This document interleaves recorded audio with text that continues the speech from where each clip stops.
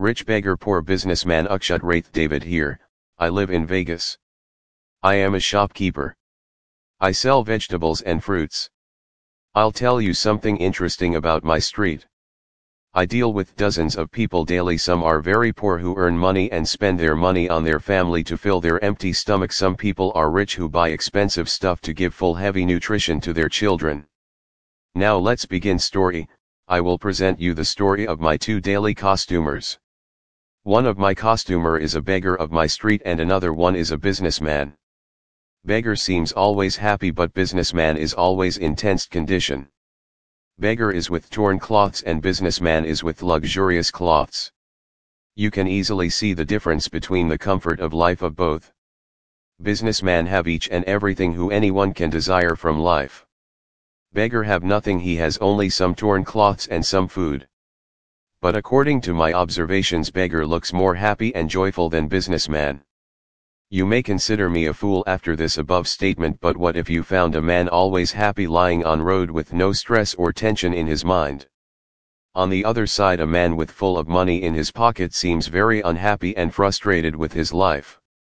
I don't know the actual reason of frustration, but yes, he is frustrated. Beggar's job was to run around cars on red signal, and before it goes to green, beggar have to return on his initial position. By doing this he earns some money from morning to late night and then go to home with some food to feed his family. Not everyone on signal give money to beggar, some ignore him, some beat him, some just abuse and move on. Not all beggars are innocent, but yes, he is, because he is physically challenged. He struggles on road just to fill empty stomachs of his children.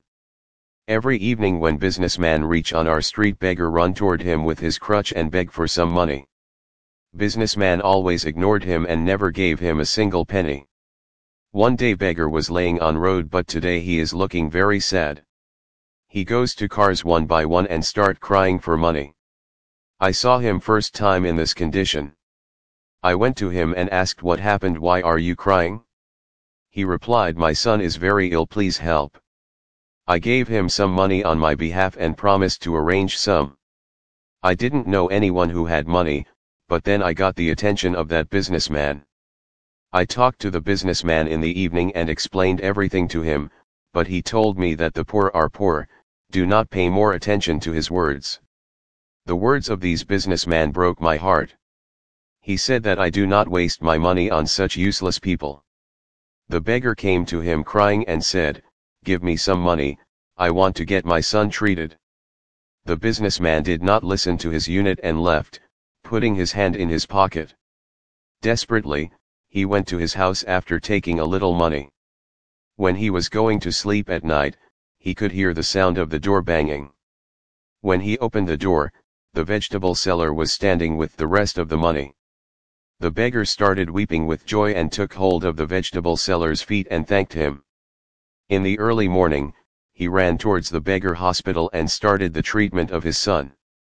When the beggar's son was undergoing treatment, the vegetable seller used to come to see him in the hospital whether his son was cured or not. The beggar's son was recovering very well and he was about to leave the hospital now. One day when those vegetable seller and beggars were sitting there in some corner of the hospital, they heard the shouting of businessman and they started seeing him, that why is he shouting here in the hospital?